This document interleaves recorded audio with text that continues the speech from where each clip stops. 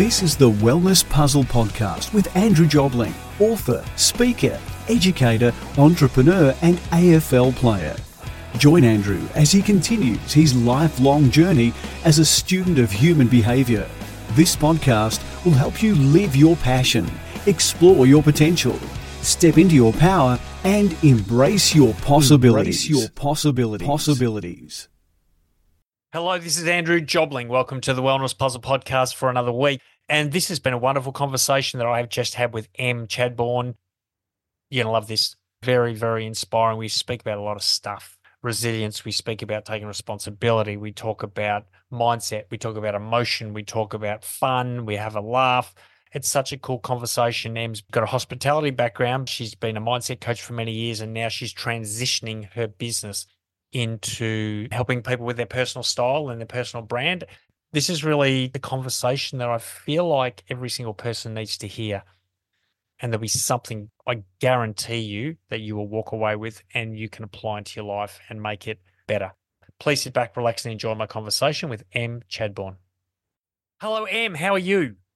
Really well, Andrew. Thank you for having me. Oh, look, it's a pleasure. And people can't see you because we're audio only, but you are looking pink and fabulous. Thank you so much. I think the way that I show up on the outside can often influence how I feel on the inside, and vice versa, of course. But yeah, I think if you can rock up with a bit of lippy on and a bright pink shirt, you're already winning in life as far as I'm concerned. I've tried it. It didn't work so well for me. Maybe you got the wrong shade of pink, Andrew. That's the problem. Maybe that was it. Yeah. Anyway, you rock the pink way better than I did, that's for sure. Maybe the stiletto heels and the fishnet stockings probably weren't a good addition, but, you've got to try these things, don't you? You've got to try. Be courageous. Give it a go. So people listening get a bit of an idea of how this conversation evolved. As you and I are recording this, we're going to be speaking next week at an event called Stories That Stir. And I thought it would be awesome just to have a conversation because I was looking at a bit of the bio of your particular talk. And if I read this out so people can hear it, the theme of this event is resilience. And there's a handful of speakers, of which Emily Chadbourne is one of those fabulous speakers. It says Emily Chadbourne lived a privileged life, so when things went wrong, she hit rock bottom fast. While she was down there, she found herself cobbling together some spiritual scaffolding and slowly but surely climbing her way out. These 5 spiritual principles are the brutal truth that we all need to hear, delivered from love and with a lot of humour. I'm actually really looking forward to hear you speak. Me too. That sounded great. That did sound great, didn't it? That's awesome. We talk about resilience a lot, and there are some phenomenal stories that I know we will hear on that stage when we share that stage together. I know some of the speakers who are going to be talking, and they have these really powerful, phenomenal stories about stuff that you wouldn't believe could happen to a human being and that you would come out the other side. And I have never had that big sort of tragic, terrible, awful thing happen. I come from a place of real privilege. And I think sometimes we assume that resilience is reserved for the really brave, or resilience is reserved for the people that have had to endure huge hardship or tragedy. But actually, what I have learned is that your ability to create a life that you love will be dependent on how much resilience you can build along the way. And you can't wait for big tragic events to occur to build resilience. Yeah. You have to have some kind of understanding, I call it spiritual scaffolding, to be able to even try in the first place. I know lots of people who are taking to the stage have got some phenomenal stories, like stuff you would read in fiction books kind of stories. Yeah. And mine is probably quite boring in comparison, but I learned a lot along the way. Em, you and I both. I'm a bit the same. My story is not that extreme or devastating or mind-blowingly, wow, how did he get through that? For sure. And I think if people are sitting there waiting for tragedy to happen so they can gain resilience, don't do that. Please don't sit there and wait for it. Resilience is one of those words, isn't it? It's been a cliched word and an overused word, and I think misused word as well in a lot of cases. Misused in that it's like you've got to go and learn resilience. You've got to go and develop resilience. I just believe every one of us has resilience. We just need to know how to bring it out, We just need to know and believe that it's there. And what is resilience? And we'll dive into this a little bit. What is resilience? I think people think resilience is, as you said, you've got to have incredible courage and you've got to overcome immense odds. And that's the sign of resilience. I don't think it's that at all. I think getting out of bed when you don't feel like it is resilience. I think 100%. dealing with a bit of conflict with compassion is resilience. I think making a decision to do something that's a bit out of the ordinary is resilience. I think resilience is so many things. And I think this sounds like where this conversation is going to head, Em, because as I said before we started recording, I've got no plan. Let's just talk and see where it goes. Well, it's already going in that direction. So I'm looking forward to really unpacking this. But before we do unpack it, Lady in Pink, tell us a bit about what you're doing right now. You've pivoted a little bit in 2024. You've headed off in a new direction. Tell us a bit about the stuff you're doing now that's exciting you. Yeah, I mean, talk about resilience. I think one of the things that resilience can teach us is the following of your curiosity, the tapping into your intuition and listening to the universe when it gifts you an idea. So I had an idea probably about a year ago now. I've worked in the mindset space for 8-9 years. I've always been a mindset coach. I've always worked exclusively with women. I've always been into female empowerment. I've always been into reflecting back to women their own greatness. And that's been a passion of mine since I started this work. And when I turned 40, I'm about to turn 43, so this is about 3 years ago, I woke up one day and I didn't think I'd have an issue turning 40. I was like, age is just a number. It won't bother me. It'll all be fine. And then I woke up one day and I realized that actually this idea of potentially having less years in front of me than behind me was actually really quite confronting. And well, hang on, aren't you going to live to 100? I'm going to live to 100, so you've still got way more years ahead of you. I reckon 82 is mine. That's where I reckon. Yeah, I'm going to tap out at 82. I've got that. Come on, you got too much more to give than tap out at 82. You're going to be a rocking my grave, whatever happens. You're going to be a rocking granny in your hundreds. You're still rocking your pink and your lippy. 100%. I consider that I will get more and more eccentric the older I get. I think as a general rule, I can't speak for other people. I can only speak for myself. The older I get, the less of a shit I get, which is actually really liberating. But as I was about to turn 40, I felt quite confronted by it. And it's one of those milestone years, isn't it? And you begin to reflect. And I noticed that I didn't know how I was meant to show up as a 40-something-year-old woman. I hadn't really been given a particularly strong example of the person that I had accidentally become. I grew up in the 80s and the 90s, and a 40-something-year-old woman was a housewife and she had 3 children. And if she wasn't, then it was because she was too in her masculine. If she was like a career woman, it was unnatural. Or if she was single and child-free, of which I am both, then she was to be pitied, or there must be something wrong with her. And here I was as a 40-something-year-old woman living in my lovely rental flat with my cute little dog, intentionally not having children, intentionally taking some time to be single. And I didn't know what that person should look like. That had never been demonstrated to me. And so I was looking around for a stylist, and I could only come, and there are some phenomenal stylists around. I'm not dissing stylists at all. There are some amazing women who are doing some really great work, especially actually in the sustainability space, which is something I'm also deeply passionate about. So I couldn't find a stylist that was going to do the extra layer that I was looking for. I wasn't just looking for someone to teach me how to dress. I was looking for somebody to help me work through those stories and the fears and the identity piece that was going to help me not just look good in clothes, but feel really good about myself and feel like I was certain in who I was and where I was going and what I was doing. So I did that work myself. I was like, oh, come on, Em, you're a mindset coach. Like, do your own work. So I did, and I have always worked with a coach myself. So my coach and I unpacked a lot of stuff in my 40th year. And then I went and I did a short styling course, and I learned about body proportions, and I learned about color theory, and I learned about, all of this kind of stuff. And I kind of self-taught myself. And then I put it away. I was like, great, I've got what I needed. I am done. And then this idea kept coming to me, and it kept coming to me, and I kept batting it away because it didn't feel like it was my idea to begin with. I don't know if you get that, Andrew, when sometimes you have an idea and you're like, my God, that would be such a great idea. I'm not going to do it. It's not my idea. It's for somebody Good else. for someone else to do, not for me. Yeah, absolutely. But I won't be executing. And so I had this idea and it kept coming back and it kept coming back to me. And then obviously it got louder and louder, and the universe started throwing weird synchronicities and things in my pathway. And I was in Rome last August with my sisters.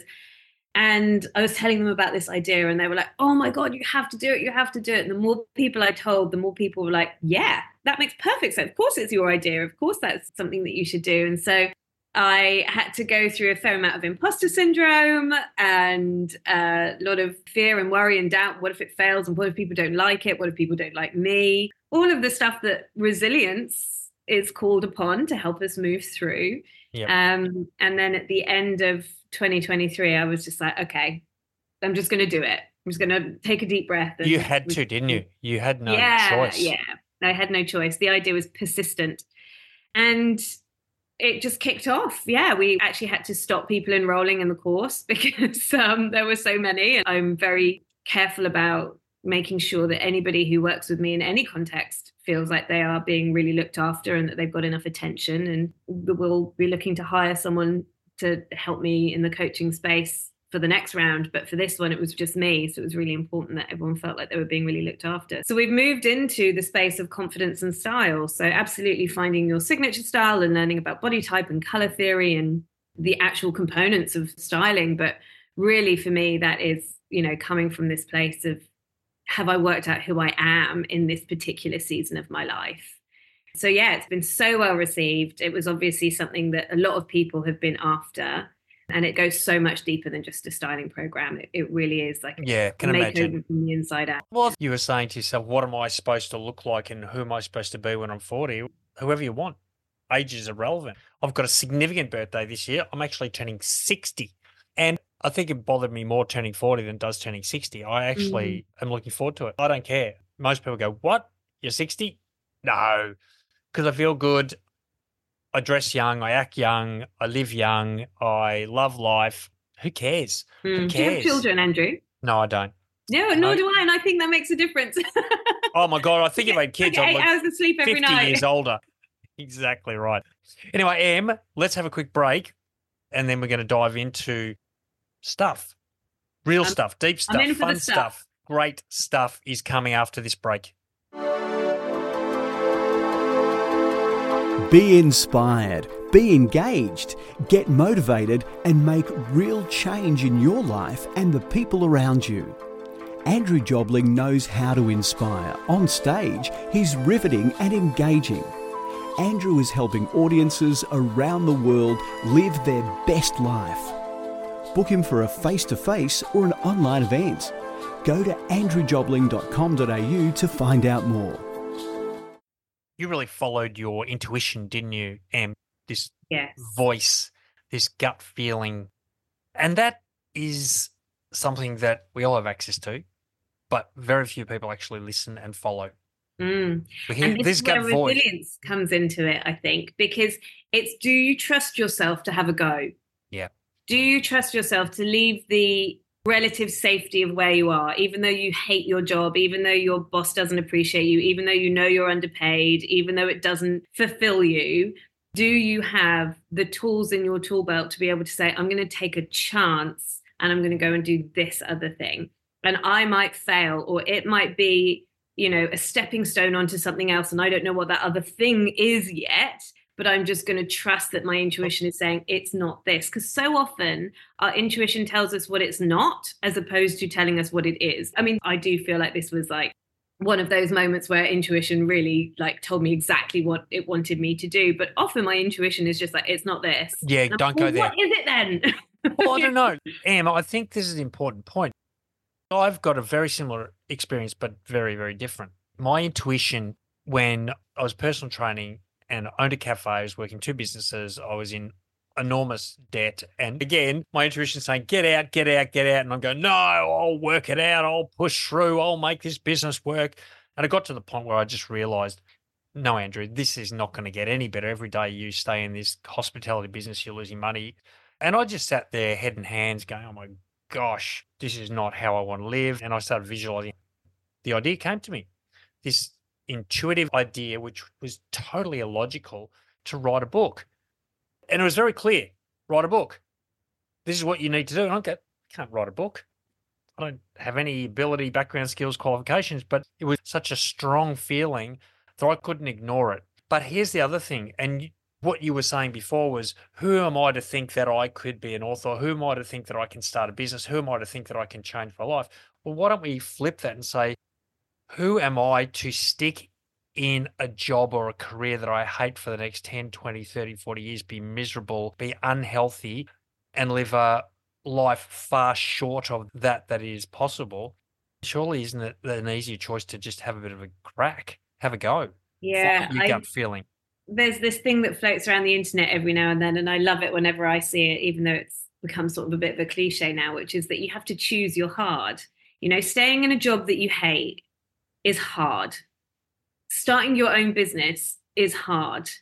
Going for the promotion is hard. Marriage is hard. Being single is hard. Like, it's hard. There are going to be hard components of whatever path you end up on. You just have to choose which hard you are willing to kind of tolerate. And then you have to ask yourself, because everything exists in polarity, right? We can never just have one thing solely by itself. There's always the other flip side to the coin. There's always the up to the down and the left to the right. And so where there is hard, there will also be the opposite of hard, where it does feel like ease and it does feel like flow and it does feel like creativity. I'm sure even writing a book, Andrew, you will have moments where you're like, yeah, it's pouring out of me. And then you'll have other days where you're like, I cannot find a single word to write, because that's the ebb and flow of what life is.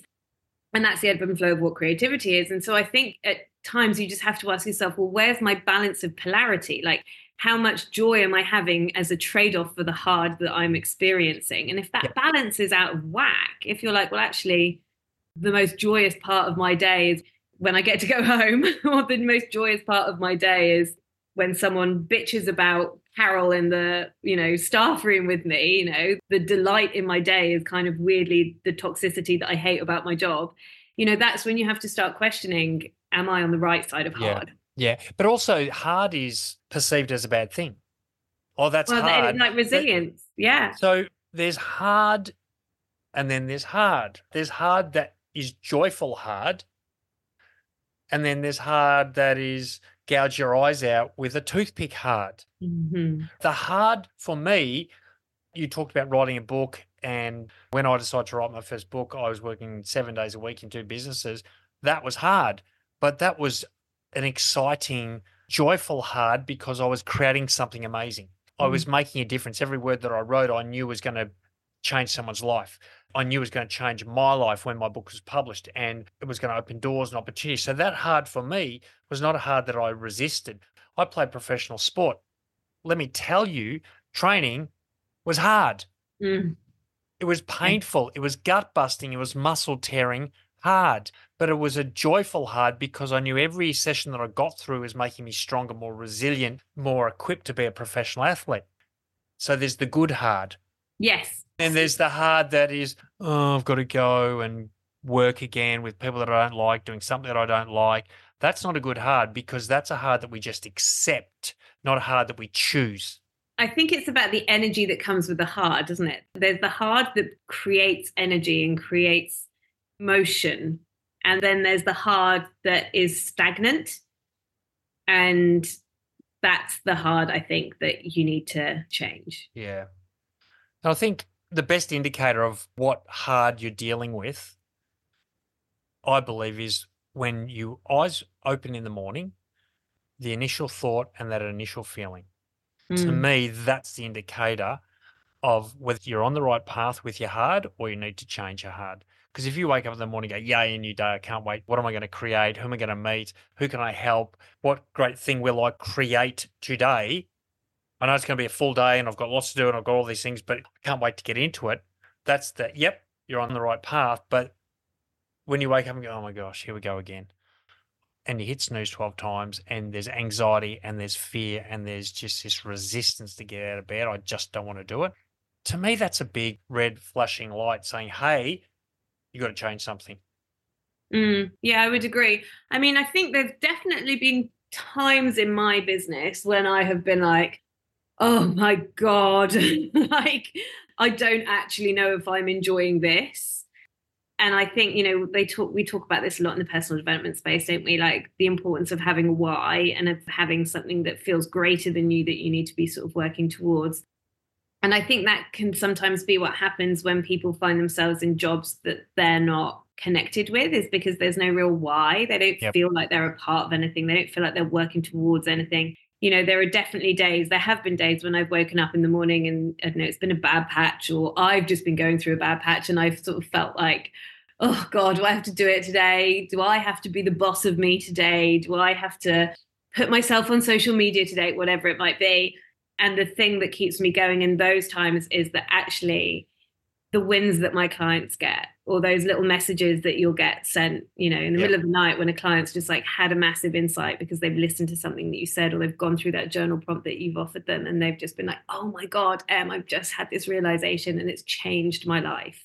Or it's changed the way I've parented, or it's made me closer with my partner, or, I'm just a nicer, better person for it. And I think in those moments, that's the fuel that I need in those moments when it does feel a bit sticky to keep going. And I think if you don't have something that is bigger than you that you are working towards, or if you don't see how the work that you are doing is influencing the world in a positive way, then on those days when it's cold and it's wet and it's shit outside and you're having a bit of a bad moment in life in general, then it does feel really sticky. So, I know plenty of people who are in paid employment who just love their jobs. They just love them. They know that they're working in an organization or a company that is doing something that's really good in the world. They feel appreciated. They feel stretched. They feel like they're connected in their workplace. And so I'm not dissing paid employment in any way, shape or form, because I think sometimes when entrepreneurs get together, we can talk about how amazing it is to be an entrepreneur. And I actually don't think it's necessarily for everyone. But like, are you in a space in your work, whether it's paid employment, whether you're an entrepreneur, whether you're a freelancer or whatever, where you know that you are contributing to something that is bigger and positive to the world around you? Because I think that is such an important part of resilience. Yeah, I 100% agree. And I honestly think that every single job does that, but it's all how we look at it. If you ask someone who's employed or potentially even works for themselves, what do you do? And how they answer the question is what they think about what they do. I did a lot of work for an organization that builds and repairs buses and trucks, and it's a global business. And I remember asking a group of guys, if you were to describe what you did, what would you say? And one guy said, I'm just a mechanic. And I think the words were, I'm just a mechanic. And I said, well, you're actually not just a mechanic. Do you know what you actually do? Do you actually know what you do? He goes, well, I fix engines. I said, yeah, but what do those engines do? And where do they go? They go on a bus or a truck. Okay. And what does the bus or the truck do? Well, the bus moves people. Where does it move people? To and from. It moves people potentially to reunite with them with their families. It moves people to attend an event or to go on a holiday or to do something that brings great joy. And what do the trucks do? Well, they move stuff. Yeah, they do move stuff, maybe parts or equipment or things that build and make life better. So really what you do is you're an integral cog in the process of making people's lives better. And it's amazing having this conversation with this young guy, and he goes, oh, wow, okay. So sometimes it just means that we need to shift our perspective about what we do.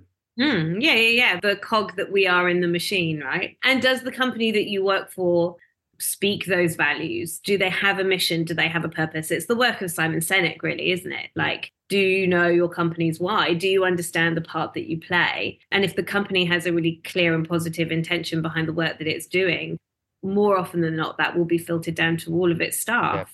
Yeah. If it doesn't, if it's, well, we exist because the shareholders want their profits, then potentially it's a harder to sell, isn't it? It's a harder one to be like, oh yeah, I'm really glad I'm processing this data so that somebody else can get really rich. But yeah, ultimately, like, how can you realize what the greater good is in the work that you are doing?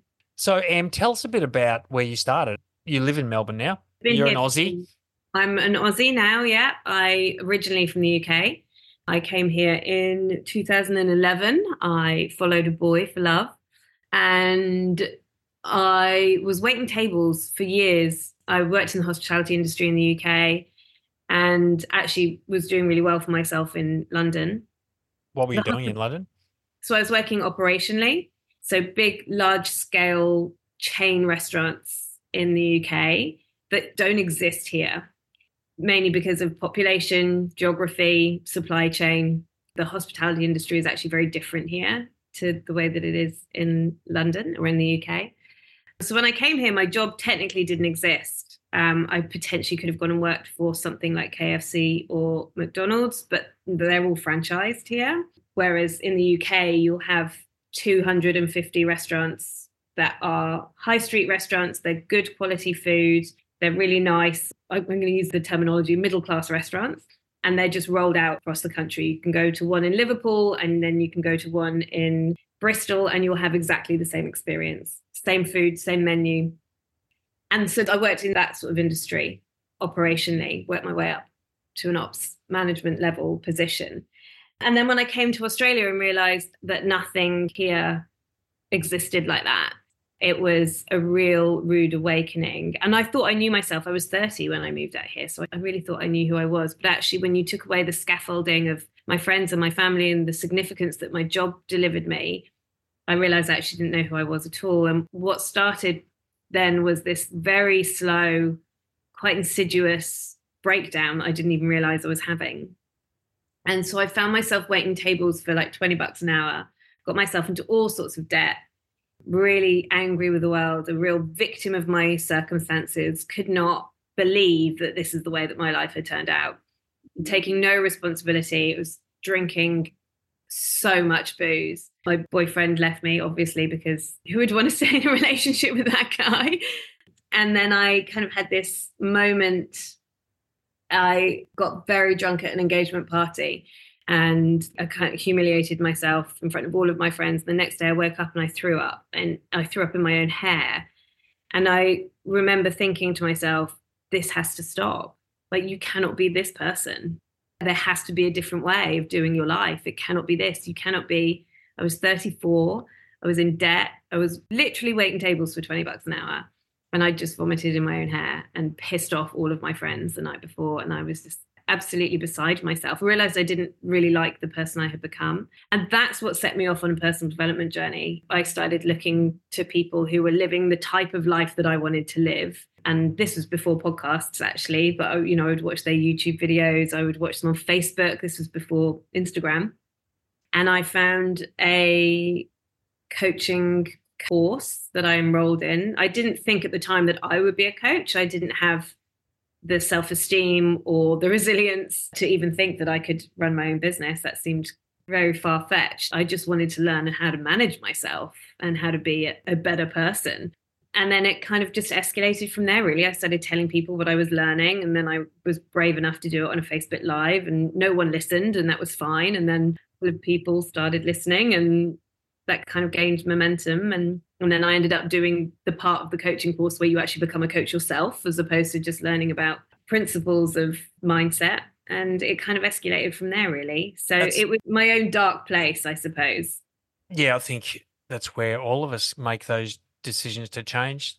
Unfortunately, we've got to get to that deep, dark place where we feel like we've got no other way to go. And that's when we create that change. So, Em, hold that thought. Let's have another break. And then we want to talk about what kind of resilience it took for you to lift yourself up, take yourself out, recreate yourself, and be as fabulous as you are today doing all the amazing things you're doing. So let's have another quick break.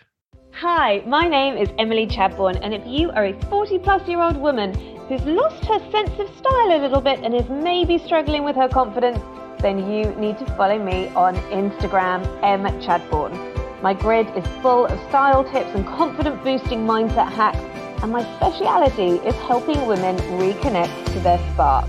I'll see you across on Instagram. Did you have long hair when you vomited in I it? had very long hair. Oh, yeah. okay, because your hair's relatively short now. I'm thinking, how would you vomit in that hair? You'd have to be lying on your back, vomit straight up, and it'd come down and land on your hair. No. It was very long. I couldn't afford to get it cut. So, it was really, really long hair. And I think probably like the week after, I was like, okay, new me, haircut. Yeah. And this is a really important point, because right at the start, we talked about the misconception of resilience is you've got to go through some incredible tragedy or accident or horrendous scenario to display resilience. But what you're talking about is more relatable to the majority of people. because most people aren't going to go through the horrendous tragedy. I mean, we're all going to have tragedy in our life for sure.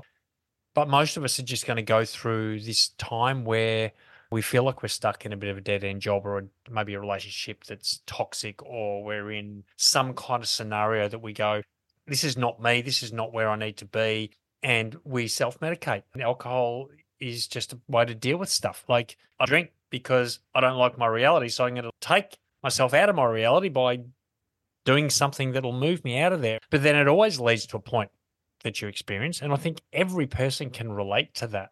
Yeah. So that's a good thing, because there's a process to reinvent, isn't there? There's a process to get yourself up and get yourself out. And it's really not as scary as most people think when you get started, is it? So tell us a bit about how you then started this journey. I think the first thing that I learned was radical responsibility. No one had ever, and again, this is where my privilege came into play, right? Is that no one had ever really turned around to me and been like, actually, you are solely responsible for the experience that you are having.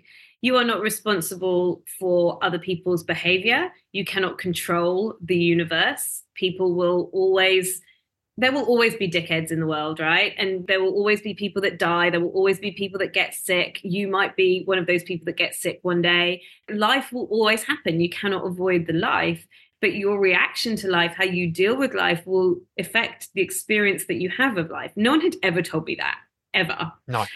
And so that was the first step, I think, was just taking this real radical responsibility for my health, radical responsibility for the way that I thought, the stories that I chose to tell myself, the people that I was hanging out with, what I was doing with my time. You know, I was an avid TV watcher. You know, my whole existence outside of work, bear in mind, you know, I was working a 30-hour week waiting tables. Everything else I did was either drinking or watching TV.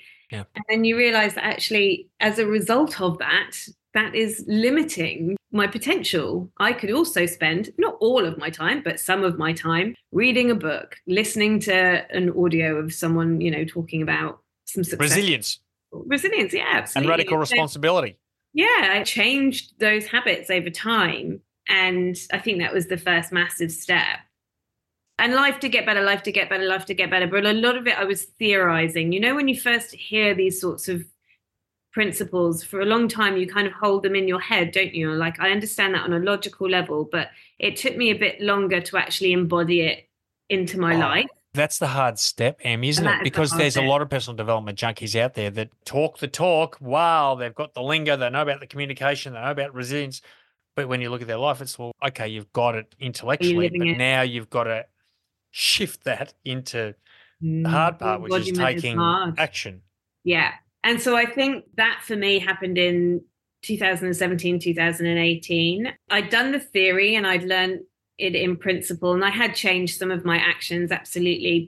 And life had gotten better, and I just had this fledgling coaching business. And then in 2017, lots of things happened in a very short period of time. And my mum died. My partner left me for one of my best friends. I love running. It's like meditation for me. And I injured my ankle. So it was just a lot happened in a very short space of time. And I think that's when I realized that I couldn't just think these principles. I had to live them. And then I got sober. That's when I realized that I could no longer rely on alcohol. And I think one of the things that holds people back from embodying the personal development that they read online or they see on Instagram or listen to in a podcast or read in a book is feeling like your emotions will hurt you. Like, one of the most powerful things I've done, and this is resilience, is that I'm allowed to have hard emotions. It is okay for me to feel gross, shitty feelings. Yep. It's okay for me to be in the space of, I failed at that. Yep. I just fucked that up massively. I tried something and it didn't work out and it feels awful. And I'm safe to have that awful feeling because that feeling is transient. And that feeling will either peak in intensity or ebb in intensity, depending on how I choose to relate to it and the story that I create around it. Yeah. And this is where these sort of spiritual principles that I'll be talking about at Stories That Stir come into play for me, is these, I call them the four nothings in the end, is these spiritual principles that over time I have come to recognize work in almost any situation, no matter how uncomfortable the feeling might be that I'm having. I know that it is temporary. I know that the meaning that I give it will influence the intensity of the feeling that I am having. I know that resisting what is a complete waste of time and will only cause me more suffering. And I know that there is also the polarity. So where there is failure, there will be some success. You know, where there is love, there will be pain. And you said something really beautiful at the beginning of our conversation about how, you know, resilience is actually sometimes a really quiet thing. It's about, do you have the resilience to get out of bed on a hard day? Or do you have the resilience to try and do something a little bit different? Not like life-altering different necessarily, just a new habit, a slightly different thing. And one of the things that I think resilience does is it allows us to really love. And I mean like truly open our hearts and truly be vulnerable and be seen and be deeply connected, because isn't that what we're all after at the end of the day, is connection and belonging, that feeling of safety. And so many of us don't allow ourselves to open up to the fullest expression of that because we're so scared of it being taken away and the pain that will come on the back of it. You know, if I love someone this much and then they die, or if I love someone this much and then they go off with somebody else. And so we deny ourselves the fullness of life because we are too scared to sit with an emotion that we don't like.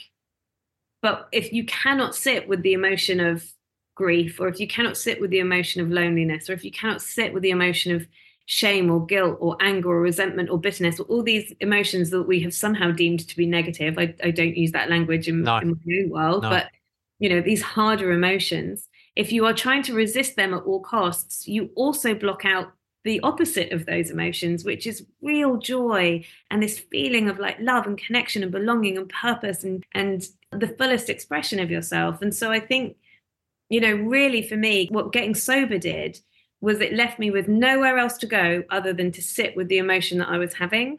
And that for me, learning that I can have an emotion and be okay, has been resilience in its fullest form. That's so good. I love that. And I love talking about emotion because we do judge it, don't we? We judge it and we think, if I'm not happy, joyful, grateful, loving, then what's wrong with me? Or I shouldn't be angry, I shouldn't be anxious. That's a bad thing. But what you're saying is you need to experience it because we're humans. We are going to experience every spectrum of emotion. But the other thing is, if you don't pay attention and you don't live in it, you'll never also learn from it, because emotion is feedback. Emotion is just how your body talks to you. It tells you what's going on. It's really how it's communicating what's going on up here. So when you're sitting with anger or anxiety or fear or bitterness or resentment, it's good to sit there and validate it. Look, this is okay. I'm human. I get to feel this. What does it mean? What am I focused on? What am I thinking about that's leading me to guilt? What am I focused on that's leading me to resentment? That's an empowering feeling, isn't it? To know that, well, I'm angry because this person said something I didn't think was fair. What if they're having a bad day? What if they're going through a really tough time? What if they're just struggling at the moment? Okay, maybe I need to give this person a bit of compassion. And then all of a sudden that anger turns to empathy. And within a heartbeat of just spending a few seconds just thinking about, what am I anxious about? Okay, well, I'm anxious because I don't know what such and such is going to say, or I'm anxious because I don't want to go to do this job or whatever it might be. Okay, well, how do I focus on what I do want? How do I focus on what I am in control of? And then again, you know, it's like you mentioned it before, when you focus on what you're in control of, all of a sudden this feeling changes to empowerment. Yeah. And so when you understand and use emotion and go, well, it's just feedback. Yeah. Every emotion becomes a really positive, powerful tool in your life. Yeah, absolutely. I think anxiety is a really interesting one, because obviously we talk a lot about anxiety, don't we, in our society today? And one of the things that I always come back to whenever I'm in the experience of anxiety is, for me, I know that when I'm in the experience of anxiety, it's because there is something telling me that I might not be safe or in the space of belonging. And so just like really simply, I call it self-parenting. So I run a membership called Amplify, which is a membership for women to come and explore mindset and spirituality. And we talk about self-parenting a lot, self-soothing. Like, can I, as the parent of me, as the guardian of me, as the custodian of my incarnation on this planet right now, how do I sort of step up and remind myself that actually, I am worthy and I am loved and I am safe in this moment. And yes, I might be about to, I don't know, go on a date for the first time in a couple of months and I'm mildly anxious about that, or I'm about to, go and do a speech for some reason, and I'm anxious about it. But it's like coming back to that space of like self-soothing and befriending yourself, as opposed to like, well, everyone's going to hate you.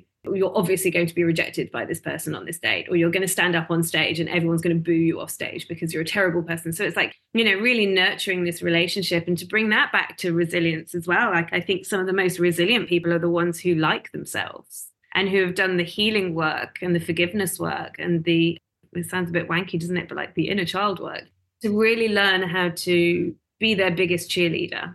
I think the greatest courage ever we can show is the courage to face ourselves in the mirror and to get deep and understand what it is that fuels our behavior and what it is that fuels the things we do and why it happens. Certainly for me as a man, there's a lot of things about me I didn't understand and a lot of choices I would make. And I go, why do you keep doing that? Why do you say that? Why do you do that? What is wrong with you? My marriage came to an end just before COVID. I ended up in lockdown for months and months and months, living with the person I least liked. And the biggest and the best thing that happened to me was COVID, because it forced me to be with me and to learn about me and to understand me and to go, okay, well, actually, nothing wrong with you. You're just a human being, number one. You're a male with male challenges, number two. And now that you can understand those and try and work with that, then you can use that as a power for good. And it's been such a transformational journey. So, yeah, I think that's where the courage is, isn't it? He's been able to just stop self-medicating, stop sticking our head in the sand and really just face ourselves and who we are and love ourselves for who we are and all of our imperfections and just go, okay, well, this is me.